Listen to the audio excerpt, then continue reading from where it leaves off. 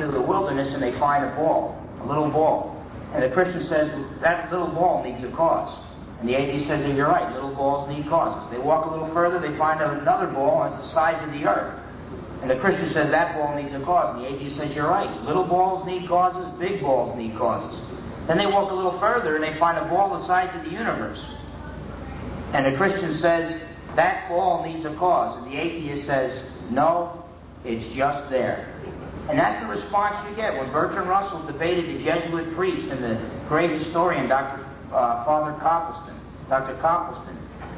During that debate, Bertrand Russell wanted nothing to do with the cosmological argument for God's existence. He said, all I should say about that is, the universe is just there. Now, I don't see why we should stop our thinking on that point, especially when there's some agnostics like Anthony Flew, who thinks that that's the most important issue that we should discuss. He mentioned some flaws of the cosmological argument. I referred to these earlier, the teleological argument, and rather than address the issues about the impossible, I'll give you a simple illustration why it's impossible to have an actual infinite set of things, okay? Such as an actual infinite set of events.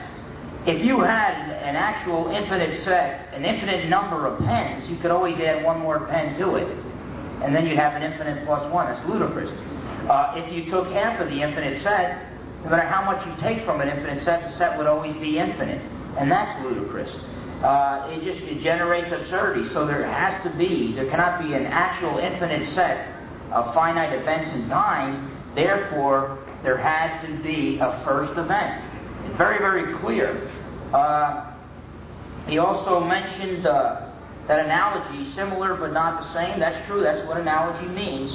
But I'd like to mention that what's going on with astronomers because of the Big Bang, and also other scientists as well. Now, two astronomers, Sir Frederick Hoyles and Dr. Wickramasinghe, two of Great Britain's leading scientists.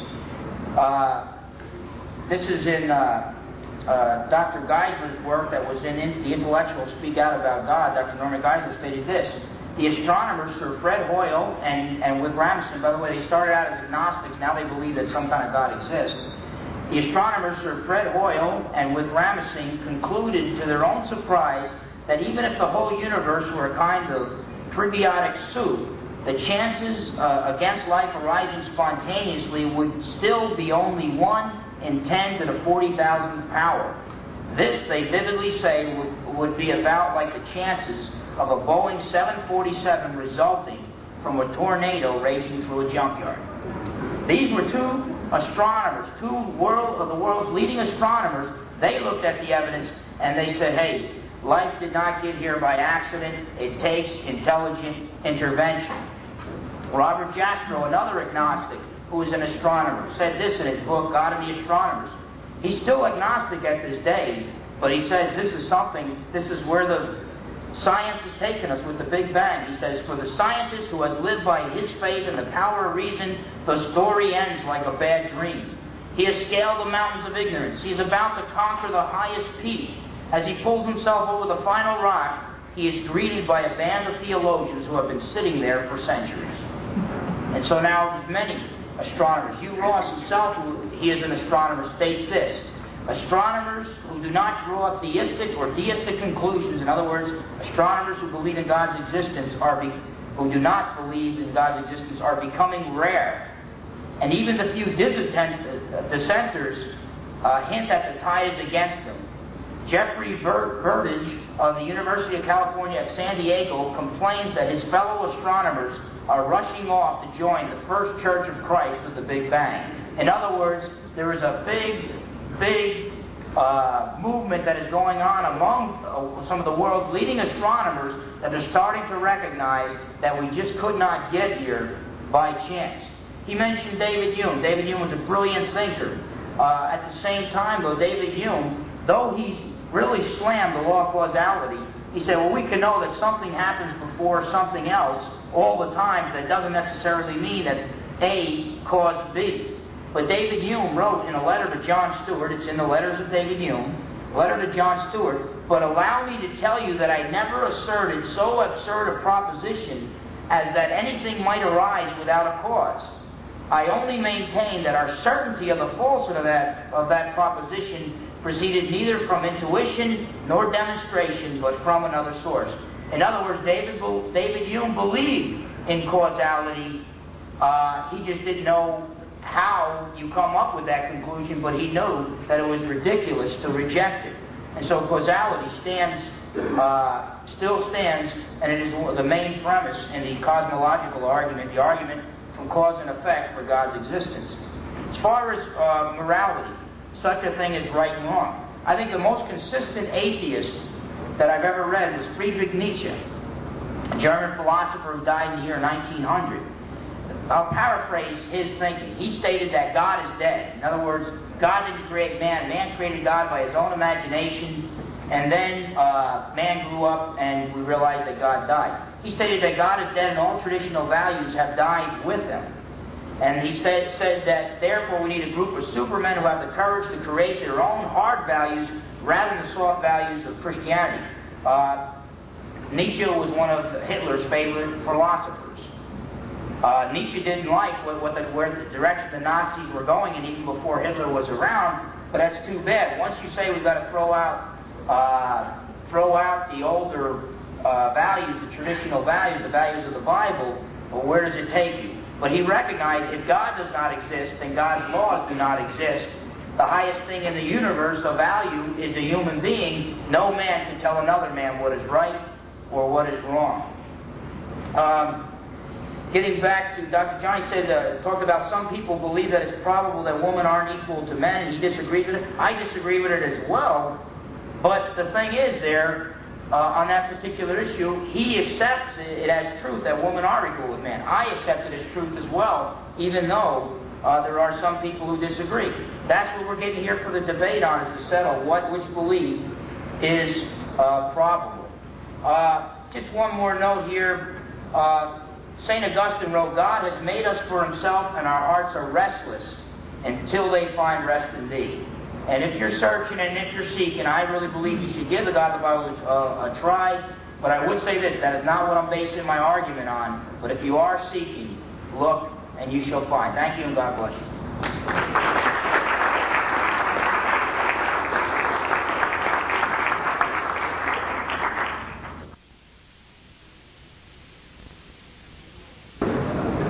Any of you want to keep going? Like anyone want to contribute an observation, a question? I mean, there are so many. Phil, I think better than I, has raised a whole range of avenues we could go off: creationism, theology, documentary hypothesis, Hume, Kant, God knows what. You just need to give us a push. All those puns are intended. I kind of have a question from a lot of what you said, Dr. John. Everything is straight philosophy. What evidence have you examined? How do you define the truth? How do you define what reality is, instead of just some cerebral type of thing that's surreal and exists in our imagination? In order to draw some kind of a common ground, that has to be addressed. Yeah, indeed. Well, I'd answer your question succinctly by saying you have to draw the conclusions about the truth very cautiously.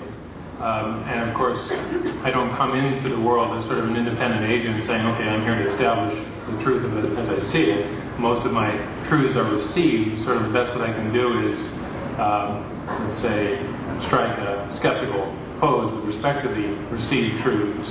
Which I suppose is what I'm doing. I suppose your question might actually bend in the direction of what is the foundation, upon what foundation do truth claims rest, if they don't rest in some sort of faith. And I would answer that they have to rest primarily and should not deviate too far from the senses. That is, the issue of the equality of men and women, right? I suppose I could take, and certainly inhabitants of our civilized tradition have taken the inequality of men and women as granted, but not on the basis of the senses, on the basis of documents handed down biblical documents. You can certainly take things that are written in both the Old and the New Testament as dragging you to the conclusion or pushing you to the conclusion that there isn't the equality of the sexes. But I think if you didn't begin with that sort of dogma, and you thought, oh, wait a second, it looks like they need to eat too, and it looks like they breathe too, and it looks like they are more or less as capable as I am, intellectually and physically. If you stay fairly close to the realm of the senses, then I don't think you get too lost. And I would say that this is with respect as much to the damage done by deviating in the realm of religious dogma as it is in any dogma, political dogma, right? I mean, how do tragedies happen? It's when the intellectual dogma, and this may sound strange coming from an intellectual, that the intellectual dogma, more than anything else, can do the damage, right? That is when you put blinders on and say, okay, well, I've reached the conclusion through sheer logic, through sheer reasoning, that Jews are inferior to us, okay, or that blacks are inferior to us. That's when tragedy happens, because you closed off the senses. I mean, if you lifted those written dogmas, be they biblical dogmas or Mein Kampf or whatever, if you push those aside, you go, wait a second. It looks like that person suffers like I do. It looks like that person feels like I do. You don't get up to any really bad nonsense. No one hopes. So I'd say you ground yourself in the senses and stay pretty close to that. And you should have a very good reason.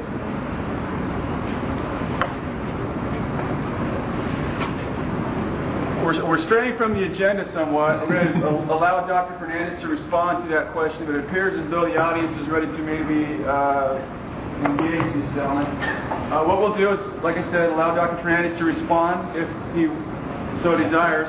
We'll take a short break after that, though, and then we'll reconvene. There's a standing microphone right there. I ask if you do have a question. It may not be imperative that we use the microphone as long as you speak up. Yeah. I would rather use the microphone for everybody else, but also for the video. You heard it, the lady in the middle right there. Use the microphone. Okay, I'll respond not so much to the question, but to Dr. John's response.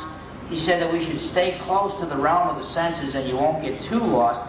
And I agree with that to a certain degree. That's why I'm more of a Thomist. I argue more like Thomas Aquinas than St. Anselm. Anselm tried to prove God's existence just through reason. Aquinas started with the world of the senses and then tried to logically argue to God's existence. But there are some that want us to stay so close to the realm of the senses that they don't want us to leave the realm of the senses. They're called logical positivists. They're the philosophical dinosaurs of our age. But they hold to the verification principle, which says that truth can only be found through the five senses. The problem with that view is the statement, truth can only be found through the five senses. That statement cannot be proven through the five senses. So if it's true, it's false. It refutes itself. So it's a self-refuting statement. So people have left that. People like A.J. Ayer and the whole 9 yards, who recently died, by the way. But where does that leave us? If the statement that truth can only be found through the five senses, if that is true, it would contradict itself because it can't be proven by the five senses. It means that there are ways beyond the five senses of finding truth. And so I think we could stay close to the realm of senses, the realm of the senses, but then if they start leaving us areas where we need an answer, such as the Big Bang model telling us the universe needs a cause, then I think we should go where it takes us rather than saying it's just there. As far as God of the gaps, I don't think that it's the God of the gaps anymore. I think right now it's the mighty Sagan of the gaps. It's the Carl Sagan of the gaps. He's talking about the oscillating model when science has proven it false. All the available scientific evidence shows the universe had a beginning. Sagan says it doesn't have a beginning, not because of scientific evidence, but because he's trying to fill the gaps with his atheistic assumptions rather than accepting where science has taken us. And that is to the Big Bang, the starting of the universe, and therefore, since from nothing, nothing comes, the universe needs a cause. Could I reply to that briefly? Certainly. I suppose one consequence of the debate is that there is a tendency of one person to begin to caricature the position of the other person. I hope I'm not doing that to you, Phil. But in other words, you create a straw man. listen to the other person's argument, and then you say, well, this is what he said, but you represent it in an incomplete way, and you make, in other words, a straw man, which is easy to knock over. I didn't precisely say that we find truth only out of the senses, but you cleave fairly close to them. Of course, we're not entirely in the realm of the senses. Right now, what we're doing is in the realm of language, and that's not exactly in the realm of the senses. The whole discourse, the entire life of the mind, perhaps even the life of what we call the spirit, whatever that is not in the realm really of the senses. And yet we wouldn't deny that we have language. But we have to tread back in the direction of the senses before we go marching off and saying, well, I know this to be absolutely true. Well, how do you know this is absolutely true? Because I know this, that, and the other thing. Well, you should double, triple check back with the sensory realm before you march off in that way. One example comes to mind is that our very concepts, and this, I don't want this to get too esoteric, but our very ideas, the very life of the mind, our language, the way we think about the world, is ultimately, I believe, rooted in the senses. This is a controversial claim. It's something that's being worked out by cognitive psychologists and linguists late in the 20th century. But one point is that all of our language is ultimately rooted in the sensory realm, because we talk about things in the world metaphorically, analogically, right? Our very word soul, for example, etymologically is rooted in the German word Seele, which is rooted in the German word for sea or ocean. And how that comes to be, how you come to get from the German word for sea to the English word for soul, don't really know. I've always been attracted to the hypothesis that it perhaps had something to do with the first time the Germans, the landlocked people, saw a vast body of water. This created such a feeling in them that they gave a new word to it. A word which corresponded not only with this abstraction we now call soul, but in the origins of that abstraction that we now call soul. And they were trying to give some word, some voice to the feeling that is awoken in them when they go down to the ocean. It's an esoteric point. I hope you both of you are with me, and I don't know what you're going to say. It's just to open it up a bit. First thing is that the Buddhists always say God is and is not, and I've never had a problem with that. And which brings me to the focus of this whole debate, which is logical, rational, Western, academic, intellectual. And it seems to me there's another way of knowing, and in particular, it's been my personal experience, which is all I really can argue from, that women have this way of knowing maybe more than men, because in childbirth they're closer to creation. So there's a kind of knowledge that maybe women have on this issue of whether God exists or not. And in your debate, the only woman who's been mentioned is Mother Teresa, and not as a thinker. So I guess I want to ask both of you,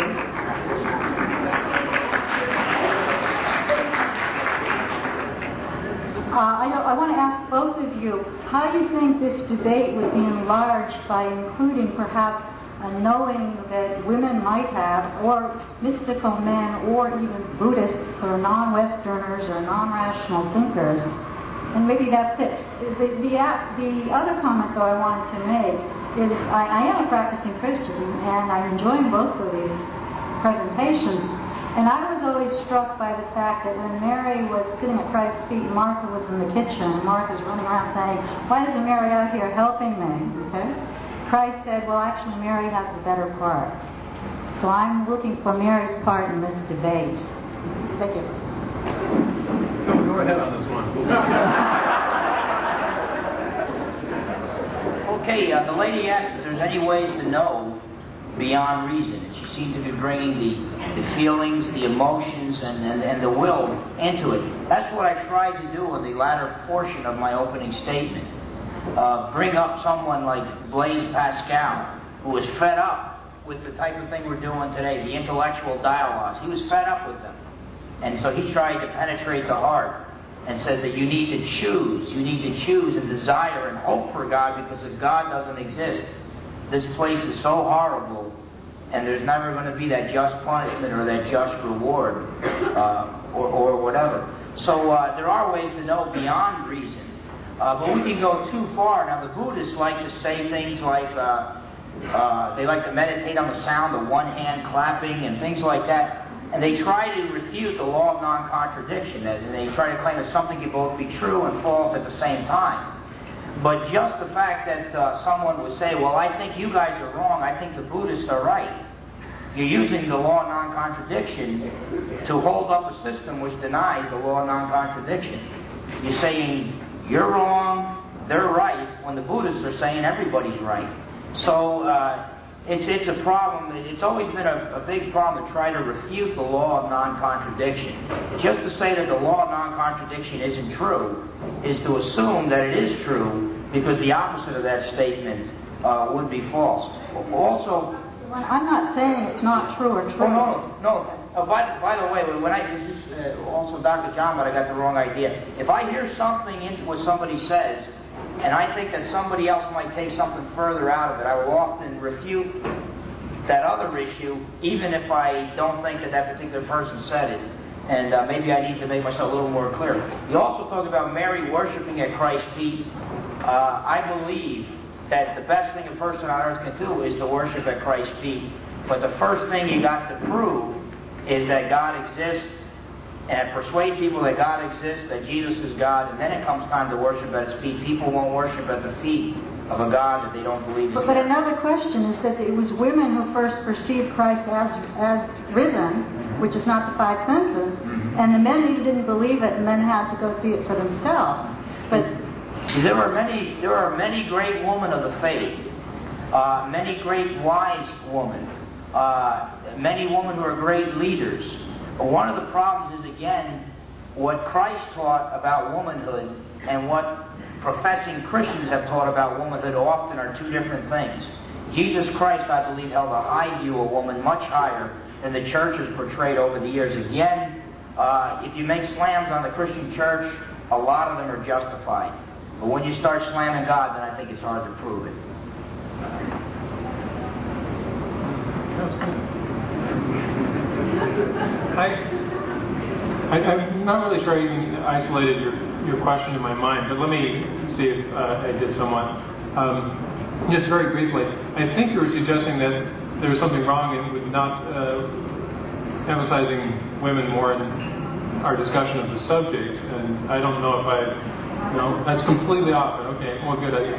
I'm saying it's wrong. I'm saying, what do you both think that to include women's knowledge, women's experience? Okay, that's right. But that, you see, and I think we've talked about this before, Ellen. That seems to be something in the realm of a not entirely justifiable or verifiable, I should say, claim. That is to say that you should weave women's unique experience into the issue of our ideas about God, because there is something that they might have, or there's something that they do have that men don't have. That might be true. I don't know that we have any real understanding of any unique capacity in this respect that women have. And if it's true, that's nice, but I don't know if there's any way of verifying that. Your point about women, say, being closer to some vital things, for example, the bearing of children, perhaps closer to the earth in some sense of speaking, that's obviously true. But how you make a leap from that to any conclusions about your duties as a Christian, the possible existence of God, the existence of the soul, I don't know how you could possibly or would possibly make such leaps. I could agree that women have some vital understandings about nurturing that men don't have a clue about. Enough is clear, I think. But that they then have some, let's say, fast track to divine understanding. I don't know how you could possibly reach any such conclusion. And again, I'm not precisely sure I'm responding to your question. Anyone else have more coherent thoughts than I do on that?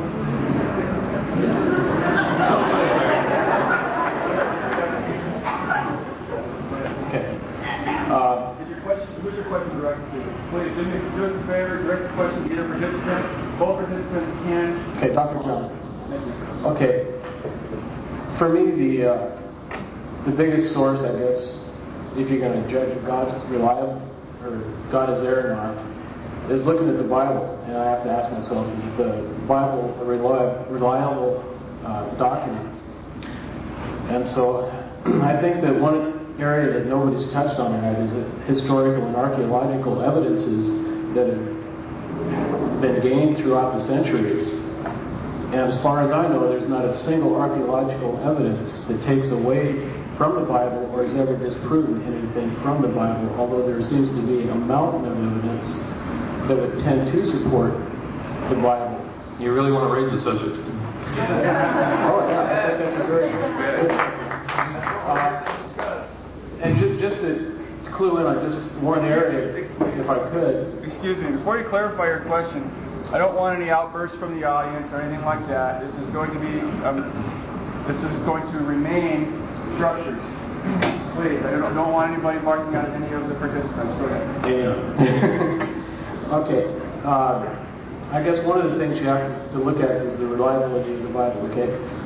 So, do you think that, say, Homer's Iliad, the copy of what we believe we have now, do you believe that that is fairly essentially what Homer wrote? And if it is, you're basing that on a little bit over 600 manuscript copies that are in existence today. Well, the Bible has over 24,000 manuscripts of ancient evidences. For Homer, there's 500 years difference between the time they were written originally and the earliest documents we have. For the Bible, there's 25 years or so. So in the earliest accounts, there were still people living who witnessed these things. Mm-hmm. We could be here for months on this one question, but let me preface it by saying that, again, there is certainly evidence concerning the existence of Jews, concerning the existence of Jesus Christ as a historical figure. No problem. But you want to be very cautious, and this is recapitulating the point of my talk, before you take whatever evidence does exist and say, well, okay, I'm going to conclude on the basis of this evidence that there is a transcendental God and who is my Savior and all those other things that go with it. I still think there is a leap of belief and faith involved at that point. So just to clarify that. And I'm not even sure where to begin with respect to the evidence concerning the existence of, or let's say the verity of the Old Testament and the New Testament. Might as well start right with the main man, that is Jesus Christ. I mean, certainly there is independent witnesses. The Roman historian Tacitus, the Jewish historian Josephus, and of course they weren't contemporaries, right? And so you have observations that an individual, Jesus Christ, existed and that he was crucified by Pontius Pilate. Good enough. Beyond that, you've got to have at least some faith in the sources, and of course the next sources are a couple of generations afterward, right? The Gospels. In this respect, I would take exceptions to Ellen's characterization of the woman's first witnessing of Christ's resurrection. I mean, you need to really qualify a statement like that, particularly by a historian, that this is not a matter of fact, right? That this is something based on evidence which is compiled not by an independent witness, but by a believer, right? Because, I mean, if I am a believer in something and then I'm going to write a documentary account of my beliefs, is it likely that I'm going to interpret things and compile evidence in a way which is going to make the story seem suitable and corroborate my beliefs? Of course. And so beyond Tacitus and Josephus, what we mostly have is the witnesses of believers. And so there's a great deal of skepticism. And again, even if, and this is a big if, you took all of the Gospels as the gospel truth, right?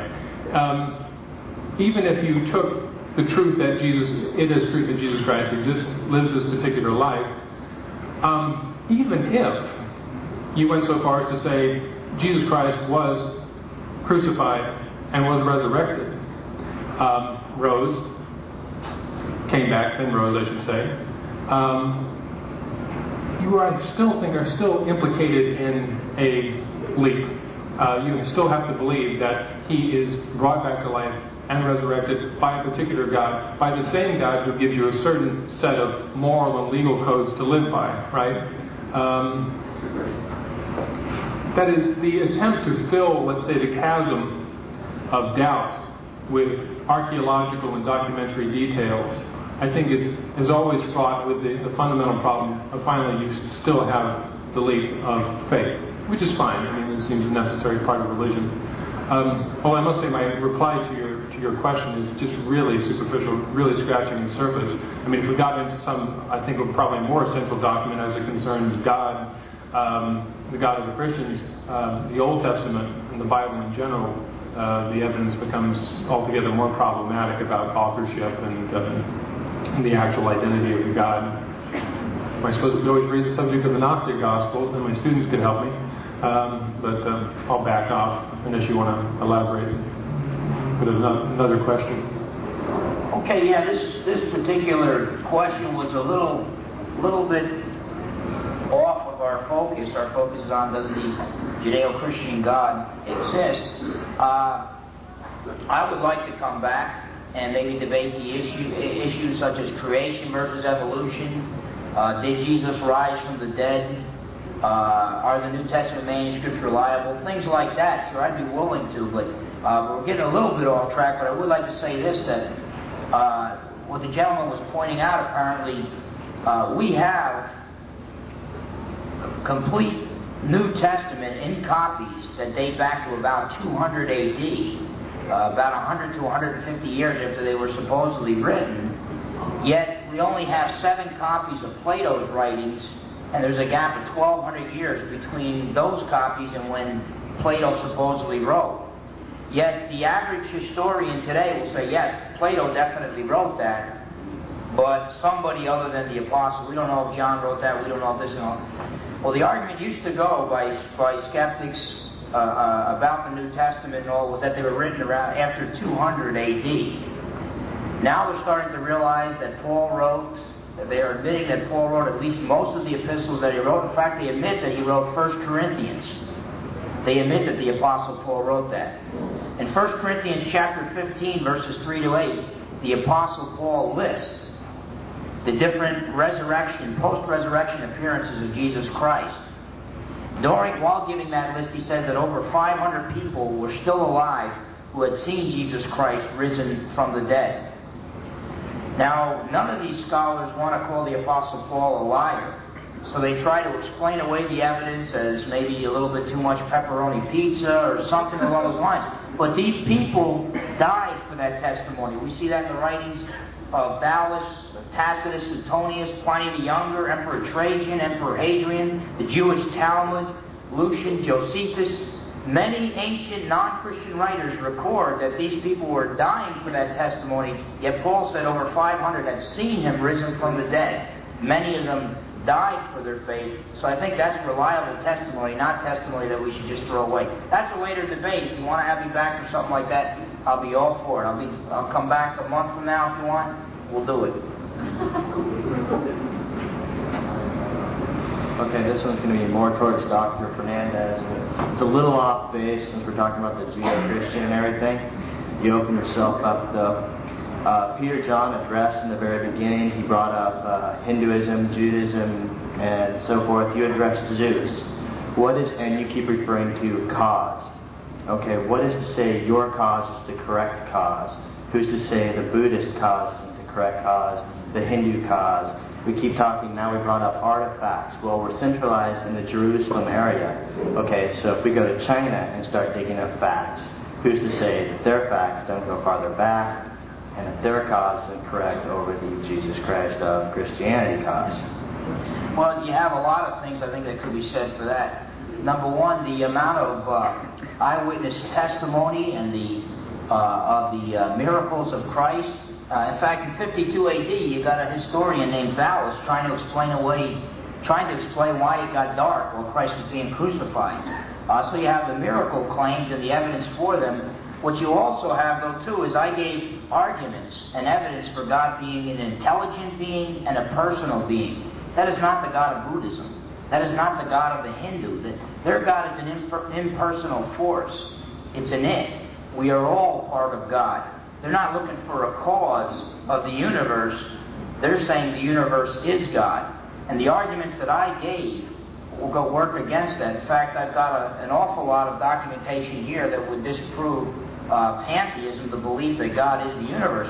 But just the fact that you're dialoguing with me puts Hinduism and Buddhism on very weak ground. Just the fact that you're dialoguing with me seems to me that you're assuming your own existence and my own existence. To the Hindu, we're all one. We're all God. Yet we're dialoguing and we're disagreeing. And so I think that tells me that Christianity is on much firmer footing because we are separate individuals, separate people, separate beings, and we're communicating with one another. We are not one. I guess I would just compound this question by inserting how you might persuade, say, 700 million Muslims that they're on the wrong track, that they haven't quite found the right Savior, because you have a fair amount of evidence that Muhammad actually did live more, let's say, verifiable evidence than even concerning the life of Jesus Christ, since it was more recent in part.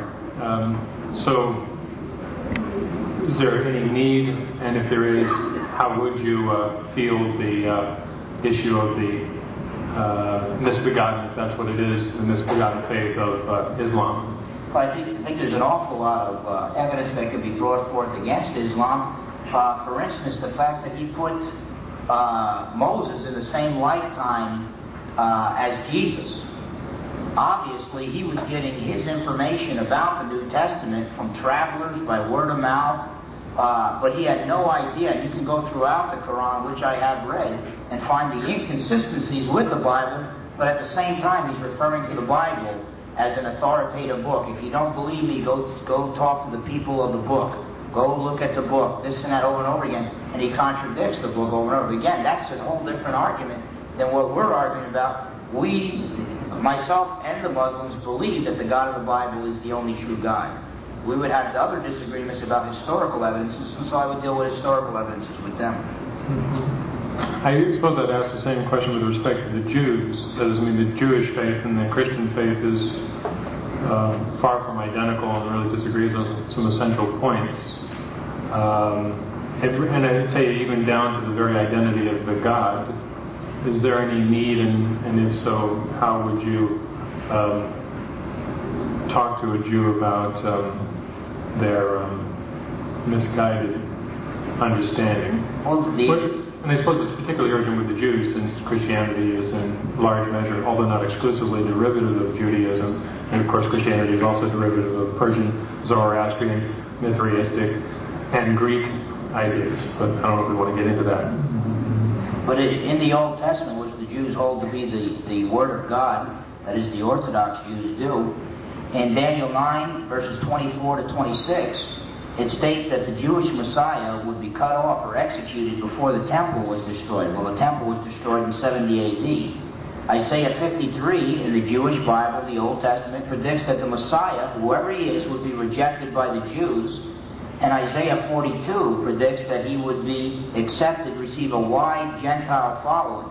So the question that I would have to a Jew who is Jewish by faith is, if you believe the Old Testament is the Word of God, then what do you think about Jesus, since your Old Testament predicts that the Messiah will be executed before 70 AD, will be rejected by the Jews, and will have a wide Gentile following? And Gentile just means non-Jews. I know of no other person in the history of mankind that fulfills all three of those qualifications other than the carpenter from Nazareth who died on the cross of Calvary. Thanks. My question relates to the beginning of what you said, Fernandes, in the beginning, where you said that it's impossible to have infinity because of the contradictory law, basically the law of contradiction. If that's so, how can there be, if nothing we know on earth we truly know is infinite, how can you find proof for a power with infinite, for a being with infinite powers? Yeah, basically, just the fact that there are finite, limited beings.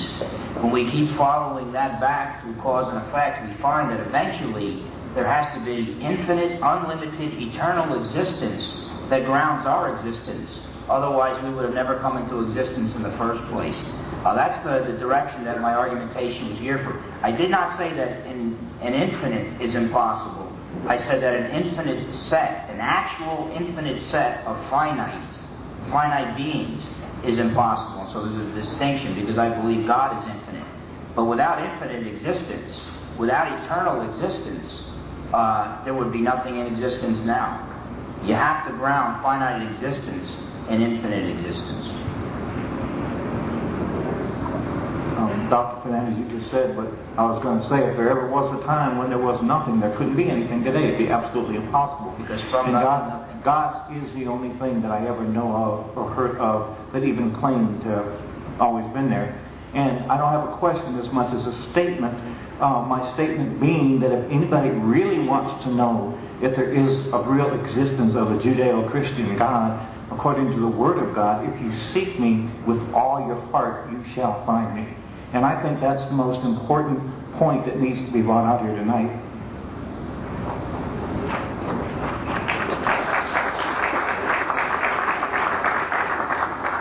My question is to Dr. Fernandes. If the God of the Christian scriptures can only probably be shown to exist, then would not it be true that man would be justified in rejecting him? Well, I don't think I heard that. Can somebody rephrase it? Well, if God's existence is only probable, could not man have a reason to reject him? No, I don't believe so, because I believe almost everything we do is based upon probable knowledge. Just the fact that you assume that microphone would work, and so you moved your lips closer to it, tells me that you only know that with probability, but you know it. And the scriptures teach that we know, that man knows that God exists, but I believe all it's saying is that man knows that God probably exists. We don't know for sure if that bridge is going to hold up the weight of our vehicle. We don't know for sure if when we ask someone for a cup of water, if they're going to hand us some kind of poison that's going to kill us. But we make judgments and decisions based on probable. And that's what the big debate is, not is can we prove God's existence with certainty, but if God's existence is probable, or is it just something possible like the fairy godmother or something along those lines. So I think that just the fact that we can be probable that God exists means that man would not have an excuse for rejecting his existence. Let me just comment if I could. This is really addressing the question that was asked precisely. It's more a response to your observation that the examples you're giving there of probability, crossing a bridge, speaking into a microphone, again, are quite solidly in the realm of the senses. That is, if our senses told us that when you try and drive across a bridge you fall off half the time, we almost certainly wouldn't. If half the people who went to that microphone tried to use it and it didn't work, some might give up trying. And to make the lead between that and the probable existence of something that isn't in our experience, be it the tooth fairy, Santa Claus, the Easter rabbit, whatever, or God, is an altogether different degree of probability. Certainly in a child's mind, any number of things probably exist, because how else does the quarter show up, or whatever it is, the $10 bill show up under the pillow in place of a tooth, or how does the Christmas present show up? But they are, let's say it's not an entirely solid analogy to draw between probabilities in the realm of the senses and probabilities of a very metaphysical sort. Yeah, but I would go further to say as well that we were not there when they built the bridge. We did not see them building the bridge. Maybe we didn't even, we don't even know how to build bridges ourselves. We're not familiar with the way to build concrete and build those kinds of bridges. And we did not study the architect's plan to build it in the whole 9 yards. And it might be a bridge that we come across that we've never seen before in our lives, and we've never seen another car go over it. I think it's still safe to say that the evidence for man's technology on bridge building is enough for us to take that leap, if you want to call it that, and assume that the bridge is going to hold us up. So I think we go even beyond sense experience up to that point. By the way, I'm not an empiricist. I would say that we go into, when we look at sense objects, we draw rational conclusions from them, and we go in there. Our mind isn't completely blank, like Aquinas would say, but we go in there with some data by which we can make judgments. I could see that these two cups are of equal size.